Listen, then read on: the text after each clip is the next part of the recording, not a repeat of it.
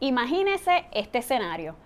Usted está en su casa, es de noche, le está echando agua a las plantitas y de momento ve a un individuo que está tratando de brincar la verja de su casa. Y usted, como tiene portación de armas, le dispara con tan buena puntería que cae muerto al suelo. Cuando usted se acerca, ve que ni un cuchillito de palo tenía ese individuo. Es más, al rato llegan los vecinos y le dicen, ay Dios mío, si lo que estaba era corriendo porque lo estaba persiguiendo un perro y parece que no tenía para dónde ir. Ciertamente usted va a ser procesado o procesada criminalmente. Ahora la pregunta es, ¿podrá alegar con éxito que lo mató en legítima defensa? Hay preguntas para amigos y hay preguntas para abogados. En este podcast juntamos a los amigos con los abogados para contestar con calle todas esas preguntas que tienes sobre situaciones de derecho que surgen día a día. Yo soy la licenciada Vivian Santiago Trinidad y esto es Abogados con Calle. Bienvenidos y bienvenidas a Abogados con Calle. Muchísimas gracias por acompañarme y como saben, en este podcast discutimos las leyes, tus derechos, las decisiones de los tribunales y cómo afectan tu vida. Y es que afectan tu vida aunque tú no te enteres, así que es bien importante mantenerte informado. ¿Cómo? Búscanos en las redes sociales, en Facebook, Instagram, YouTube. En Facebook, bien importante, además de darle like, darle el botoncito que dice See First, ver primero, para que no te pierdas ninguna de nuestras publicaciones.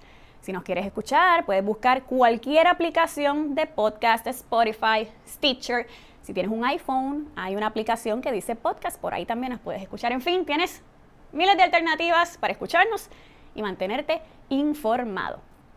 Inevitablemente, cuando hablamos de portación de armas, pensamos en los Estados Unidos y la situación que están teniendo en cuanto a las masacres y al movimiento que hay, ¿verdad?, para el control de armas. Y es que en Estados Unidos es un derecho constitucional el poseer y portar armas. ¿Qué es esto de la Constitución? Pues mire, es la ley suprema, la ley más importante de cada país. Y en Estados Unidos hay teorías diferentes de interpretación en cuanto a este derecho, ¿verdad?, de portar y poseer armas. Hay unos que sostienen que este derecho en realidad es para el individuo, para el ciudadano americano, para defenderse. Hay otros que sostienen la teoría de que es para el Estado en su capacidad, ¿verdad?, independiente para defenderse. Y como ven, el efecto de esto en realidad es que atan de mano al cuerpo legislativo, o sea, a los que crean las leyes, porque entonces no pueden prohibir absolutamente este derecho ni restringirlo demasiado, pues porque es un derecho constitucional. Y es que en Estados Unidos, como ustedes saben, si entra un individuo a su propiedad y usted utiliza un arma de fuego, se defiende y muere la persona, básicamente no va a tener ningún problema. En Puerto Rico, hasta hace poco, un poco complicado.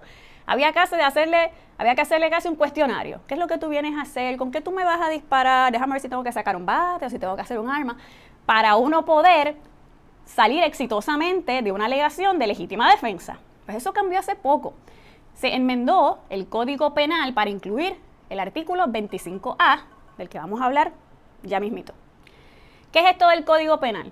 El Código Penal es este conjunto, este grupo de leyes que establece cuáles son los delitos, las sanciones, cuáles son las defensas, etc. Y en cuanto a las defensas, que vamos a hablar hoy de la legítima defensa per se, la ve en el artículo 25. ¿Y qué establece este artículo? Bueno, que no incurre en responsabilidad penal quien defiende su persona, su morada, sus bienes o derechos, o otra persona, o los bienes o derechos de otra persona, o la morada de otra persona. Y cuando hablo de morada, me refiero a casa, vehículo, lugar de trabajo, etcétera.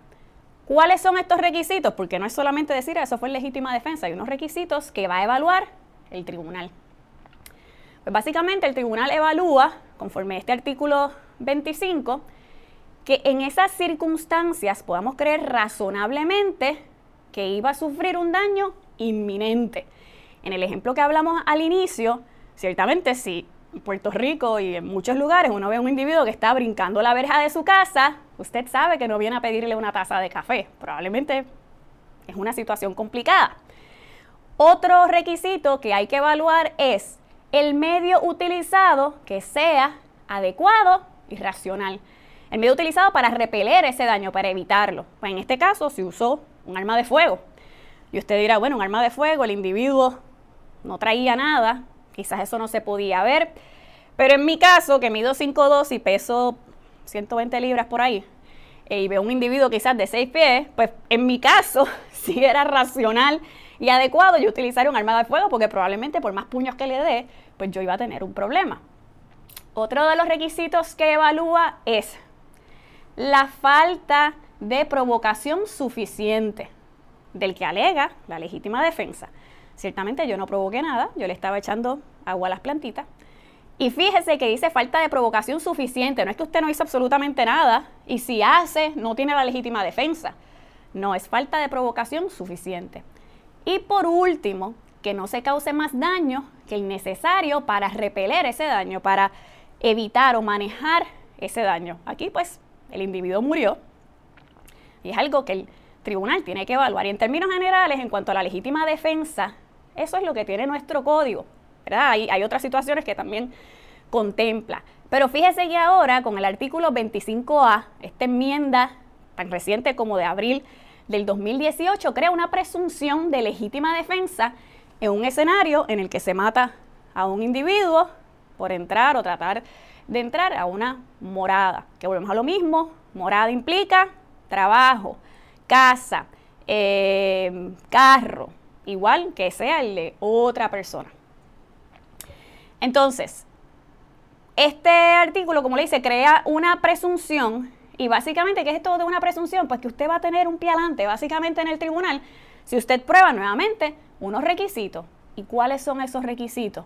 Pues bueno, que al usted darle la muerte a ese agresor, usted se encontraba en inminente peligro de muerte o de sufrir grave daño corporal, que usted sabía o podía creer razonablemente que que ese individuo iba a penetrar ilegalmente a su morada o que tenía intención de penetrar ilegalmente a su morada. Así que ve que ahora este artículo 25A flexibiliza un poco el asunto de la legítima defensa cuando entran a la morada, o sea que volvemos a lo mismo, moradas, el hogar, el vehículo, el lugar de trabajo, etcétera, versus el Estado de Derecho que teníamos antes de esta enmienda, que era un poquito más cuesta arriba. ¿Y por qué es importante saber esto? Bueno, porque todos sabemos que y escuchamos las cosas están malas, hay que defenderse, etcétera, pero verdad, hay que tener cuidado y estar consciente que esta legítima defensa no opera porque sí. Así que eso es bien importante tenerlo presente. Otra defensa parecida a la legítima defensa es la que establece el Código Penal en el artículo 27, ejercicio de un derecho o el cumplimiento de un deber. Y esto es bien fácil verlo en el caso, por ejemplo, de los policías. Y más fácil verlo a través de este caso que les voy a hablar, el caso de Cruz versus Sierra, en el que un individuo, luego de escalar una propiedad, sale corriendo, le apunta al policía, el policía le dispara en la cabeza y después resulta que el individuo lo que tenía era una pistola de juguete. Ciertamente se procesa al policía, pero el Tribunal Supremo lo exonera. ¿Por qué? Bueno, porque ese policía estaba en el cumplimiento de su deber y podía entender que estaba en inminente peligro de muerte. No podía distinguir si esa pistola era de juguete o no. Así que eso también es bien interesante.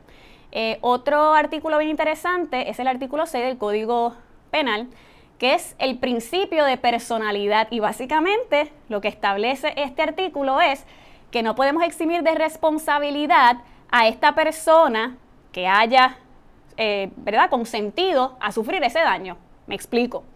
Hubo un caso en Puerto Rico en el que una fraternidad en este proceso de iniciación, este cadete pues se sometió a ese proceso de iniciación que sabemos que es bien creativo y murió finalmente. Así que los que fueron procesados criminalmente por causarle la muerte a ese cadete, levantaron la defensa de él consintió. Y el tribunal que dijo, no puede consentir a que esa persona, ¿verdad?, sea víctima de un delito. Claro, hay excepciones. Por ejemplo, en el boxeo, en el fútbol americano, pues hay una excepción a que sí, esas personas pueden consentir.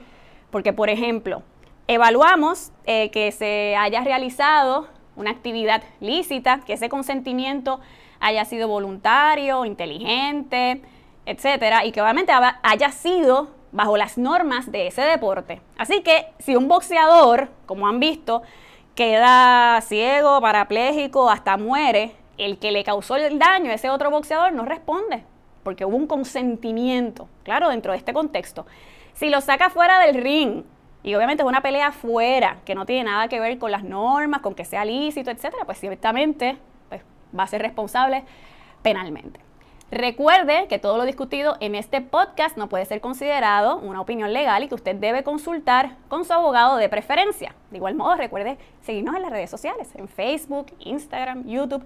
Nos puede escribir un correo electrónico abogadosconcalle@jaguarmedia.com o escribirnos mensajitos a través de Facebook, de Instagram, para que nos deje saber qué situación de derecho a usted le gustaría que nosotros discutamos. Yo soy la licenciada Vivian Santiago Trinidad y esto fue Abogados con Calle.